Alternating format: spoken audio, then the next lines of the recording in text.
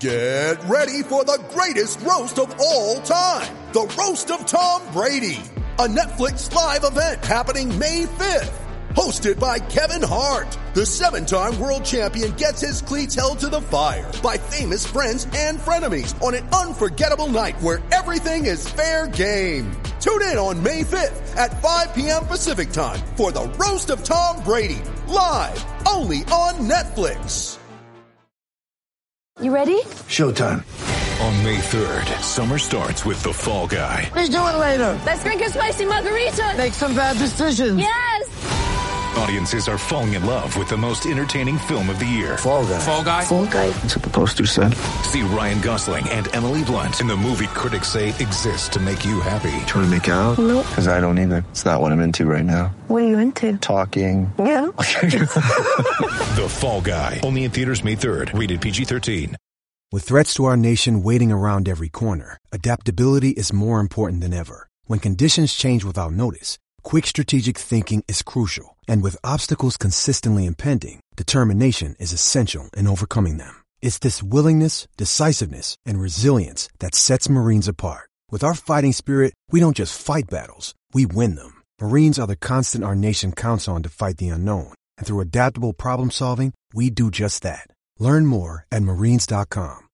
This episode is brought to you by Shopify. Whether you're selling a little or a lot, Shopify helps you do your thing, however you cha-ching. From the launch your online shop stage, all the way to the we just hit 1 million orders stage. No matter what stage you're in, Shopify's there to help you grow. Sign up for a $1 per month trial period at shopify.com/special offer, all lowercase. That's shopify.com/special offer.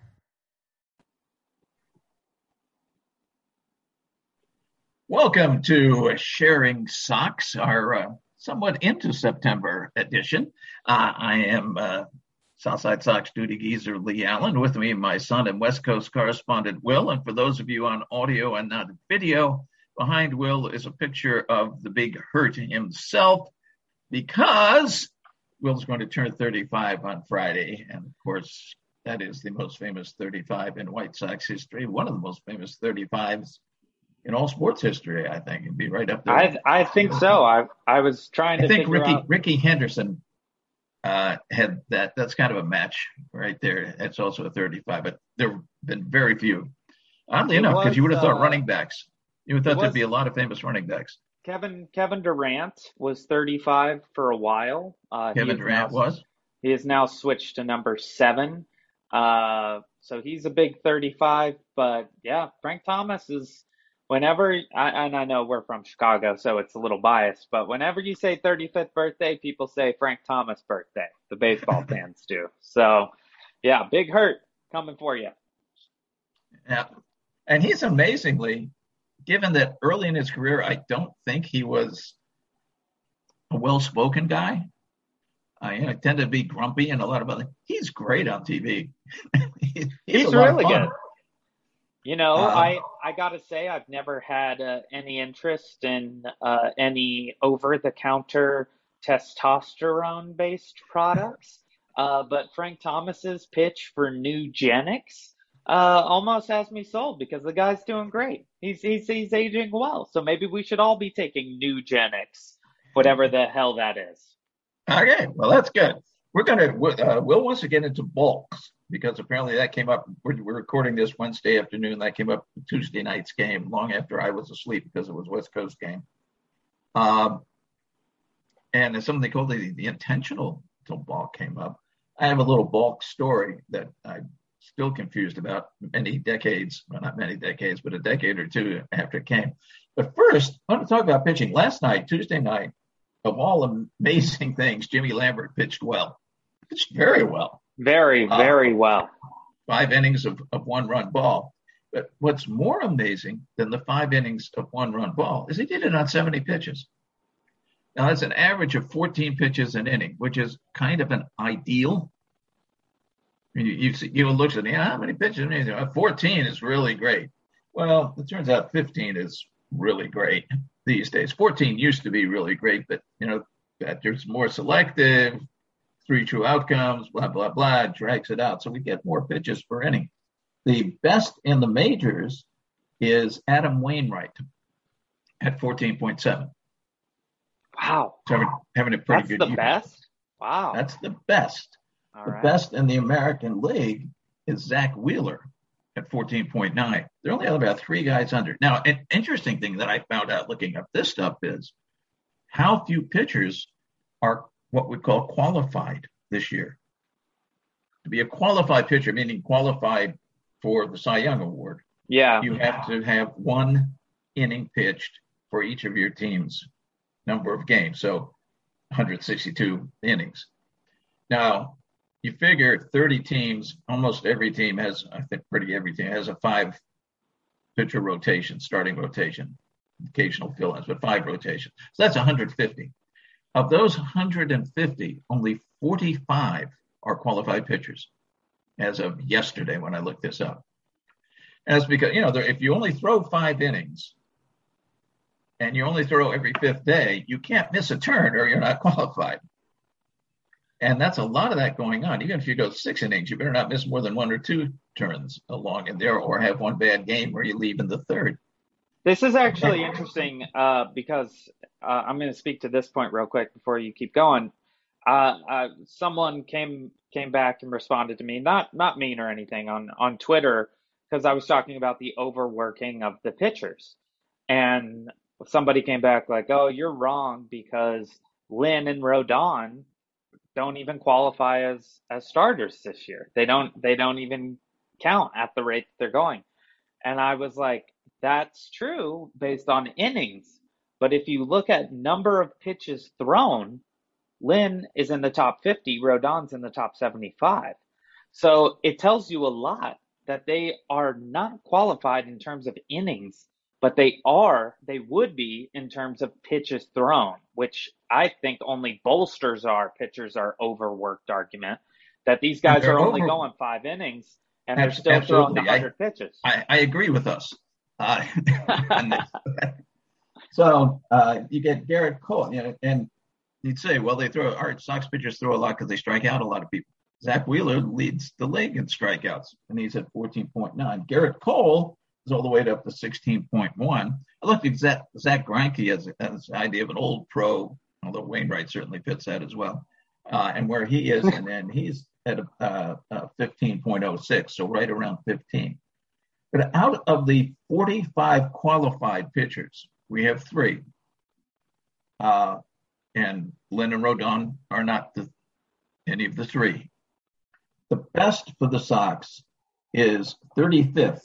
Lucas Giolito averages 16.51 pitches per inning. That's 35th out of 45.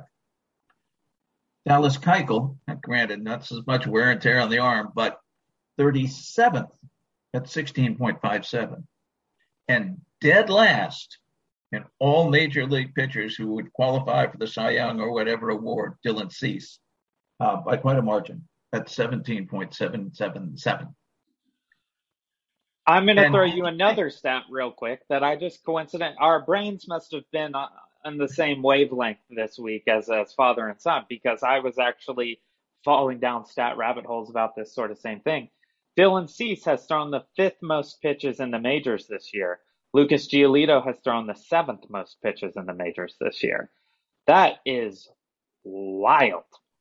And that goes back to my stat that the Sox pitchers to go from pitches to innings. No, it is pitches. They've thrown 100 or more pitches in a start far more often. When I look, this goes back sometime it was 38 and numbers will be over 40 now, but far more than anybody else. It was like 38 to 31, which was second place. That was the Reds. And the league average was 15. So the pitchers have really been heavily used. And do we see a problem with that right now? Well, we certainly see a problem with Carlos Rodon.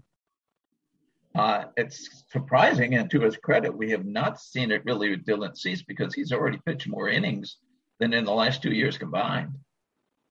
Lynn and Giolito, of course, have been heavily used when they were having 60 games last year, but still heavily used in rotation and whatnot. But they too, Giolito's injury obviously has nothing to do with overwork. I mean, that was just freak accident of stepping wrong when he was trying to throw. Lynn, I think Lynn's good. Could be, because he had two different things. First, we go to the shoulder, and then we go to the knee. Well, maybe the knee's because the shoulder was hurt, and he's stepping funny, or they're, doing something out of the usual in his motion. I really worry, and I think it's a good thing. And somehow we won with the Jimmy Lambert game, which is great.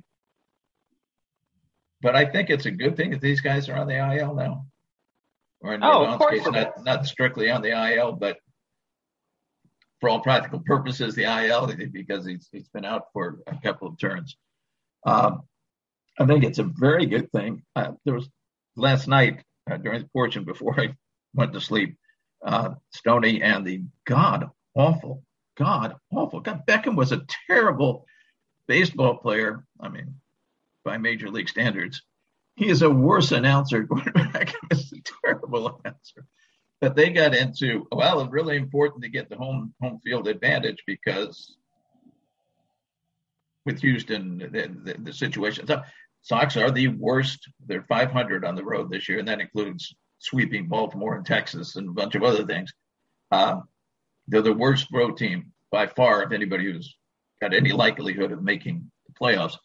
Flip side of that is they're the best home team by far of any team that's likely to make the playoffs. Maybe not by far over Tampa Bay, but over anybody else.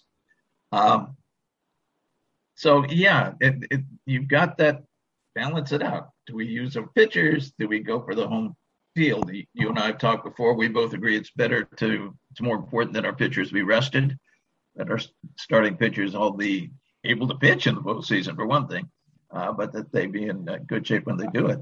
I stand by that as well. I think if you talk about a scenario where you're trying to get home field, so you keep pitching all these guys, it doesn't matter if you're home, if your pitchers have nothing left. It truly does not matter. If you go in hobbling, it doesn't matter if you're the home team or the road team. It just doesn't. If we have to throw Jimmy Lambert and Ronaldo Lopez in early playoff games because our other guys are hurt or beat down, we're out. We're just out. We can't even throw Jimmy Lambert. He's not eligible. Exactly. So it is a situation where I think 100% you still have to rest these guys. They have been overworked. I know that I am not wrong about this because the La Russa stands on Twitter have not defended Tony overworking the pitchers as much as they defend him on everything else on the planet. And it is a huge concern. Now, the plus side is we have a big lead. We're getting good games out of Ronaldo Lopez and Jimmy Lambert, so we can rest these guys.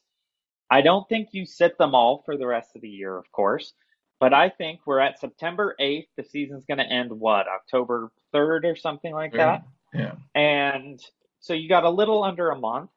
I honestly think you throw Keuchel for all of his starts because you're not going to use him in the playoffs. So just use him to eat up innings. You pitch Lopez. You pitch Lambert when you can. And those are the three guys that you are going to throw the most during the month of September. Then fill in with the other four. I really miss Steve Stone on his Rosh Hashanah break, and I think he should be back tonight. Maybe I think Rosh Hashanah ended Tuesday night. Because I would love to see his pitcher's interpretation of some of the things that happened in the past week. Notably, what has gone on with Michael Kopech. I happened to cover that game where Kopech was pretty much annihilated, and it just happened a few times. And I wrote he looked tired, and somebody in the comment section, fair comment, goes, well, he's throwing 99. How could he be tired? I don't think, yes, you can lose miles off your fastball if you're tired, but it doesn't necessarily mean anything if you're at the same speed, because he looks, when he's good, what we might call easy heat, the kind of thing you associate more with lefties. I associate it, historically with Sandy Koufax, but for White Sox, more recently, Matt Thornton. Matt Thornton never looked like he was doing anything but playing catch. And yet Chris Sale is a good example too. And Sale kind of comes flying off the mound, though, but afterward. Sure. But Kopech just looks that same way. It was just ease. It's 100 miles an hour, and I'm just cruising. He didn't look like that. He hasn't looked like that the last few times. It looks like I'm throwing hard, which means you're not throwing with the same accuracy. Yeah, it means your command is not the same as it was before. So I totally agree with you about Kopech being tired. Yes, you could still throw 100 miles an hour if you're tired. You're just not going to throw it effectively. And big leaguers can hit 100-mile-an-hour pitches if they're not thrown effectively. There's really no speed of pitch that a major league hitter can't hit if it's not moving. They can hit anything that's coming in on a straight line. Their instincts and their reaction times are so ingrained in them at this point. The thing is, if it moves even an inch or 2 inches at 100 or 101 or 99, then it becomes extremely difficult. And sometimes with Kopech, we see him throwing 100 miles an hour that's moving 4 inches, 5 inches, 6 inches. And that's what made him look like, everyone says like he looks like a video game guy, because they let you control the ball like that in video games. And he had that kind of control. Well, now I think he's gassed. So he's having to put so much more into just getting the speed that it's making him put the ball in places that it's a lot easier to hit, or he's throwing the ball out of the strike zone. So I think you can be absolutely gassed and still throw 99 miles an hour. It's not necessarily just about speed. It's about command and control. And he's losing that. And it's not Kopech's fault. He's barely played baseball for the last few years. So it's definitely a situation where he is, pitching in the summer heat. The heat this year has been relentless, it feels like, but not only on the West Coast, but all over the country. And we don't have the humidity here. But it's definitely one of those things where these guys are just flat out tired. And that's not the way you want to go into October. You don't want to go limping across that finish line. You want to go soaring across it.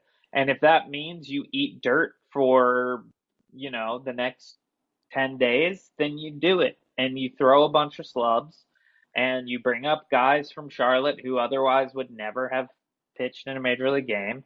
You do whatever you can to rest these starters and even some of the relievers. And if you lose these games, you lose these games. I think home field advantage for us at this point feels unrealistic in a lot of ways. So it's only a game difference, and Houston has a tougher schedule. So it's true. But I think it's unrealistic in that we have all of our pitchers going on the IL all the time just to get them back up to speed. And I think at some point you do have to make the decision, okay, we're going to try for home field, or we're going to try to have a completely healthy rotation on October 4th. And I would absolutely take the latter. You're nothing without those pitchers. The White Sox cannot win without those pitchers. Absolutely not. They're going to be going up against some very, very tough rotations, and they need to be rested and ready. They have to be pitching at their absolute best in October. And I think that will offset, some of the discrepancies we're seeing here. But let's take a quick break, and we will come back. I want to talk a bit about something Jason brought up last night, which is intentional balks, which, our lovely guest announcer, Gordon Beckham, who, is terrible, was as surprised as I was as I was hearing it live to hear that this is a trend now. So we will take a quick break and we will come back just a second on Sharing Socks. When you need mealtime inspiration, it's worth shopping Kroger, where you'll find over 30,000 mouth-watering choices that excite your inner foodie. And no matter what tasty choice you make, you'll enjoy our everyday low prices, plus extra ways to save, like digital coupons worth over $600 each week. You can also save up to $1 off per gallon at the pump with fuel points. More savings and more inspiring flavors make shopping Kroger worth it every time. Kroger, fresh for everyone. Fuel restrictions apply.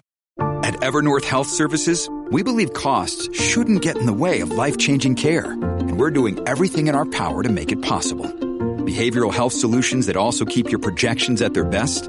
It's possible. Pharmacy benefits that benefit your bottom line? It's possible.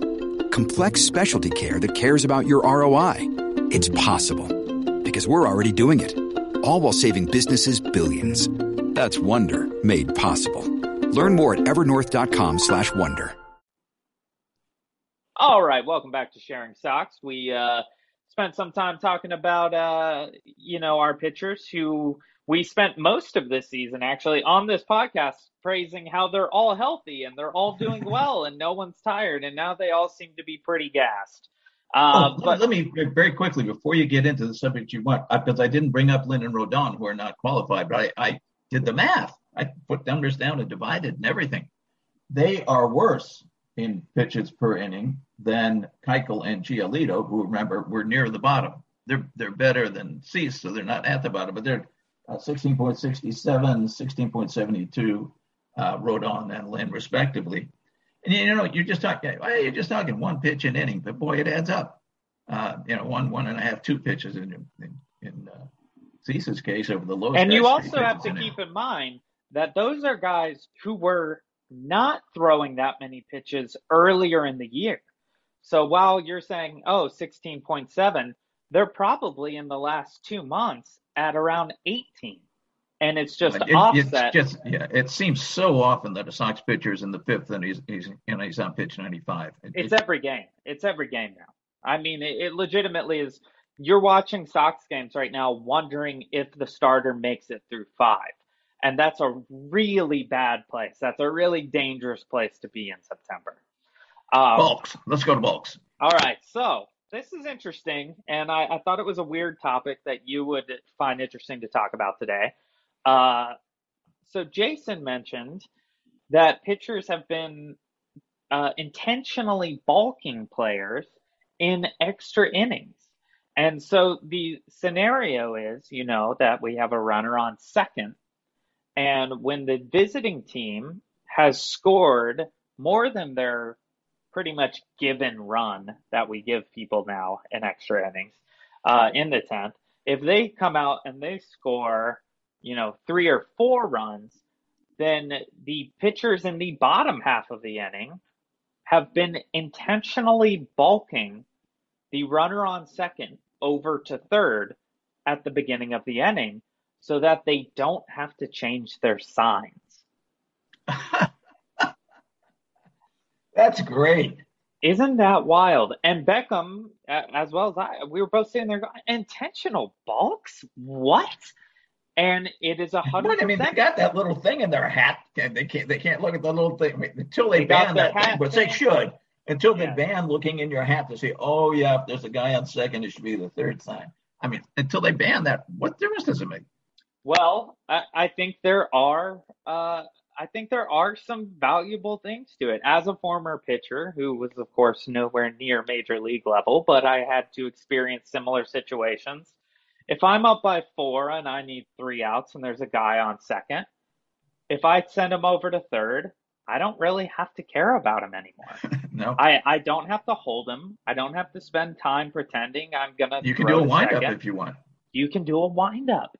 It actually gives you a lot of advantages. And in the era in which sign stealing is apparently just a massive issue, I feel like we add 15 minutes to every Major League Baseball game right now, just from catchers coming out and saying, no, I was on this set of signs. Well, pull out your card. No, see, I was on that one. Oh, you're on that one? I was doing this one. No, we got to do this one. And then the catcher goes back, and then the pitcher calls off 2 pitches, and then the catcher comes back out and says, no, you were on this one. I was on this one. I think it's really interesting, and I got to say, I like the move. Because if you're up 4 runs, who gives a crap about that guy on second? If you're up 3 runs, who gives a crap about that guy on second? If he is going to mess with your head and mess with your signs or cause you to have to pitch from the stretch instead of a windup, get him over to third. Who cares? He doesn't matter as a run. I would much rather have the guy on third and know that I can bring my best stuff for the rest of this inning than to be hung up with all those looks over to second, which, for Sox pitchers these days are meaningless anyway. They're never going to pick anyone off there. So I was wondering what you think about. They're never going to hold anybody there. Never going to hold anyone. Never. Yeah, that is a real weakness of both our starters and relievers, is holding people on. It goes on the catcher's record and all that, but the poor catchers, they don't have a chance. These guys are gone. Interesting. A couple of things on balls. We had a ball called on somebody the other night. Matt Foster, maybe? Yeah, it was Foster. For doing a little tiny forward step, which is illegal. I mean, it was a proper ball call. But it's interesting that he does it, that he did it. Why? Who knows? But one of the things that it led me to, because it was kind of a jittery thing rather than a real deception move, is that so many pitchers that you see now, and I think Hendricks does this. We have guys who do it, but I've seen many opponents do it, and I don't remember it historically, come down to the theoretically set position, and they're like this. Mm-hmm. Like, oh, I'm so nervous, I'm throwing a baseball. Well, they're not really so nervous they're throwing a baseball. They're cheating. Because what they're doing is messing with the batter's timing. Yeah, maybe they'll do it even if it's just a stretch and not a guy on base. That messing with the base runner, that's illegal. The whole idea of the set position is that you are set for a second. Well, and they have become extremely lenient on what constitutes a second. Because you look at guys like James Karinchak on Cleveland, and he gets up there, and it's different every time, always moving, and his knees are going. His knees are moving, his hands are moving, and then his second is about this fast. That's all it is. Every single time he pitches, I'm like, every pitch is a balk. Every pitch is a balk. And Dylan Cease does it now, too. Dylan Cease, clearly it works for him, so I'm not hating on it. But he is now doing this thing where he gets his call and then just continues to be moving his glove. And I don't know if you know this, but he bobs his head the entire time before he pitches the ball now. It's really, so it's part of his like saying yes to the sign. And then he's just still saying yes, even when he's looking at runners at second. If he's got to pick someone off or looking over his shoulder, he's bobbing his head. I guess technically head movements are allowed. but he's flipping but his if he's glove moving the his hands entire too. time he's doing I mean, it should not be allowed at all. It's so strange. I mean, I got balks called on me where I feel like I would breathe in the wrong direction, and they would say, "Oh, that's a balk." And now it's like they're not even real. When I was coaching, one of my pitchers, got called for a balk, and I go, "What did he do? I never saw him move." Ask him what happened. It wasn't a close game. We were way ahead. It wasn't an argumentative thing. I just wanted to know. And he said he had his hands too low. Now I've seen major league pitchers, and so have you, whose set position is anywhere from the groin to the face. And the rules say in front of your body, including your face. Now, that's major league rules. We operated under Ohio High School Athletic Association rules, which could be different, but I still don't believe it. I looked up umpire sites. I just did it today again to make sure that it hasn't snuck in there about the hands. The guy was saying you had to have your hands at least it was like letters. And, it doesn't make sense. I think it makes sense that you want them there, really, because then there's less movement and less time for the batter to adjust or the runner to adjust on your movement. But you see major league players right in front of their face. Garrett Crochet, you can't even see his face when he's in a set. Oh, yeah. That seems like that's... And anywhere down to just a very relaxed, down at the groin, just hanging, as long as your hands are together and the ball's in there. It can even be in your mitt, not your glove. It doesn't matter as long as your hands are together. So I never understood that one. Now, you can't go down and have your arms just hanging down belt level or below and then bring them up to your chest, because that's a double set. That's illegal. That's a balk. But he never suggested this kid was doing that. He just saying his hands are too low. I thought, what? Too low. I never heard it before or since. I have no idea. And why that particular umpire on that particular day with that particular pitcher on that particular pitch decided the hands were too low. I have no idea. But I don't think my guess on that would be on the previous pitch, the pitcher threw the ball right in the zone. The ump called it a ball, and the pitcher gave a look like, I don't know about that. So then the umpire was like, your hands are too low. Your hands are too low. That's a balk. And then, of course, he's correct in assuming none of us have read the rules. So he could just say, oh, it says in the rule book, you can't have your hands that low. That's crazy to me because a very common place for pitchers to start through my entire lifetime is to have the hands sort of cradling, resting below the hips, like sort of in the groin area. Yeah, just I've never kind of straight down, just lying there very nice and loose. Yeah, I've never heard of such a thing. That's crazy. I hadn't before or since, but we just the pros say it wasn't a close game. We just laughed about it, but it's one of those things where you know how every year in the NBA there's like a new way to not travel while you're headed to the hoop. Like somehow I'm seeing like 42 steps, but somehow someone else is seeing 2. Or 3. And the NBA, you can hop in something like a Mini Cooper, and drive to the hoop in that. But I feel like that is our bulking in Major League Baseball now. These guys are doing all sorts of crazy stuff, and yet they almost never get called for a bulk. And now we're at a point where we're going to intentionally bulk. It's so strange. But I actually, to finish up on that topic.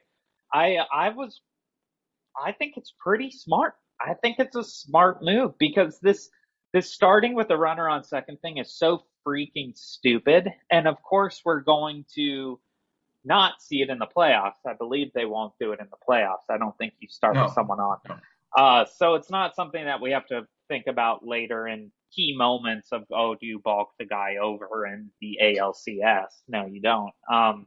But I think it is a really interesting thing.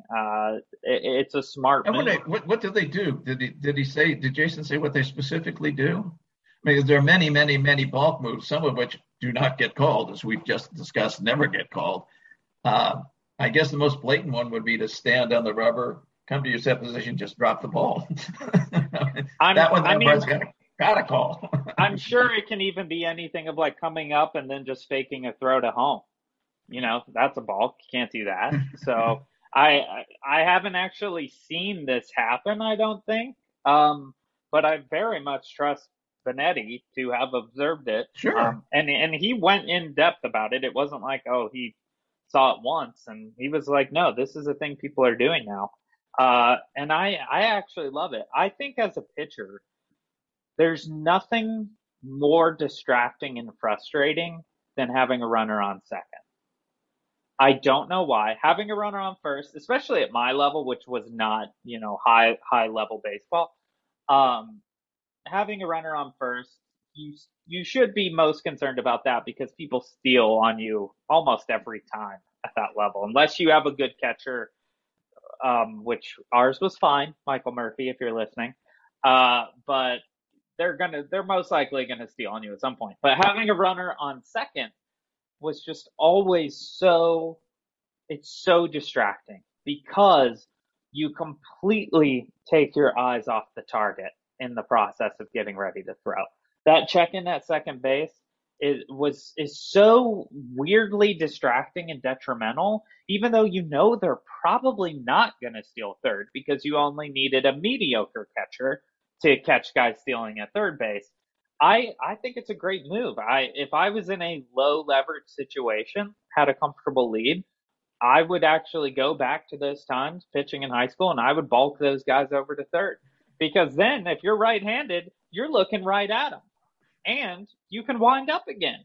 And I know a lot of pitchers actually prefer to throw from the stretch now, but I was always a wind-up guy because my mechanics were 100% stolen from watching tape of Pedro Martinez. And I watched the windup over and over and over and over, and I just wanted to do the windup. I hated pitching from the stretch. So any chance I could get to be in the windup instead, I honestly, if a guy got on and we had a lead, I didn't care if he scored if it got me back to the windup, because I just didn't want to throw in the stretch. My chances of giving up more hits from the stretch are just way more likely. So I'm on board with the intentional bulk. You heard it here. I think intentional bulking should become a part of this game. I hope they get rid of the shift before they get rid of the intentional bulk, because the next step, though, there's the next step, and that's where the batting team declines the bulk. Yes, right. It's true, and maybe they should be allowed to do that. But of course, then they're stealing signs. If they're ever like, I don't want to go to third, then it's like, see, you're stealing them, you jerk, you bastard. Which of course is completely legal to do it that way. I mean, if you can pick up on the signs and relay them to the batter, if you can read them yourself from second base, that's fine. I do think that a lot, and I'll be interested to hear what you think. I do think that a lot of these guys, and this is when I had this thought, Eloy was on second the other day, and they just kept having to reboot their signs.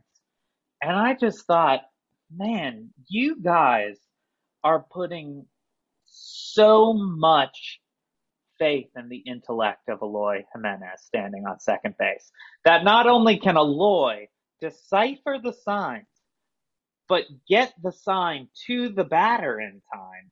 I just think Eloy is on second base thinking, baseball's cool. I love being on second. Baseball's so fun. I'm going to try to score if I can. Hope I don't get hurt. But if I do, whatever. I feel like that's Eloy's inner monologue at second base. And yet we're cycling through 8 different types of signs because Eloy could be stealing them. I just don't know that many guys are. No, let us know you're not knocking Eloy's intelligence factor. He has intelligence. No, his mind is elsewhere, as it should be. Yeah, I'm sure and just the speed involved in having to relay these things. I just think Eloy is having too much fun. I think a lot of guys on second are actually thinking about not getting picked off of second and what they're going to do on the next play. That focusing really hard to try to decipher what a guy has up against his crotch from 120 feet away. I just don't know how much of it is happening, and I could be totally wrong. So, what do you think? There's that much accurate sign stealing coming from base runners at second and relaying them to the batter in time? Well, you often hear an announcer, and I think both Stoney and Jason will say this, and announcers and national announcers or whatever, that they're particularly leery of a catcher on second base, which makes sense. The catcher makes sense because a catcher is also not going to lead off much, is probably not going to score on anything but a double. So the catcher really actually could focus a lot more on what's going on at home plate and has the knowledge of, how the intricacies of all those sign systems likely work. But really, anyone else. And of course, nobody, I think, is going to leave their catcher on second base in a top of the 10th situation when they could pinch run instead. So 100%. Yeah, you're absolutely not leaving a catcher out there. I don't know. And it could be left over. It could be like a sort of PTSD from the Astros and their HD cameras and trash cans. And I know that this has always been a thing, that runners stealing signs at second has always been a thing forever. Oh, yeah. And it's all about how to avoid them. But it's just interesting to me that it seems like teams are extremely paranoid about it now, to the point that they're balking guys intentionally. I mean, does that seem right to you? I think about this a lot whenever there's a runner on second, and they're so hung up on it. At the amateur end of the whole lineup here, way down from the major leagues into the amateurs, teen amateurs. I once had an opposing manager come over to me, nice guy, and he said, you might want to tell your catcher that he should put his signs a little higher up. Because from where I'm coaching at third, I can see his fingers. Yeah. And you know what? I think that's a perfectly reasonable thing to be paranoid about, is a young 13-year-old catcher putting his fingers in the wrong place for the signs. I'm not as concerned. These sign combinations, I see Yasmani's hands down there when there's a guy on second going. And for those of you who can't see this, I am making 8 million gestures with my hands right now before the pitcher says, yes, I know what you said. And I'm like, really? You know what he just called? This is incredible. And then they're worried about the guy on second knowing. And I'm like, how the heck could he possibly know? How does he even know what Grandal was doing with his hands all the way down there? I'm watching it in HD from the comfort of my couch, and I can't tell you what's going on. But, these guys they're also pros for a reason, and they have years and years of experience of deciphering these things. But it just seems weird to me. Anyway, I think that's pretty much all the time we have for this week. Do you got any final thoughts for us, Geezer, as we head forward? We're headed, got a couple more games against Oakland, and then Boston is coming to town. And then after that, basically the season's over except for pretty much gimmies. So yeah, which is really great. It's really nice. And well, it'll be interesting to see what kind of damage we can do to Boston. We're going to have Chris Sale, I think, on Sunday. I think so. And he's a lefty, and we eat lefties, so it would be very nice to give Chris Sale. We don't eat really good lefties, though. But mediocre lefties we destroy. Well, let's hope he brings it. Brings his mediocre stuff. But yeah, we'll be back next week to talk about all the games we're playing against AAA teams for the remainder of the season. You got one last thing to say? I see. Happy birthday. Oh, yes, and a very happy Frank Thomas 35th to the West Coast Southsider. Anyway, that's all the time we have for today. Thank you all so much for tuning in. We will talk to you next time on Sharing Socks.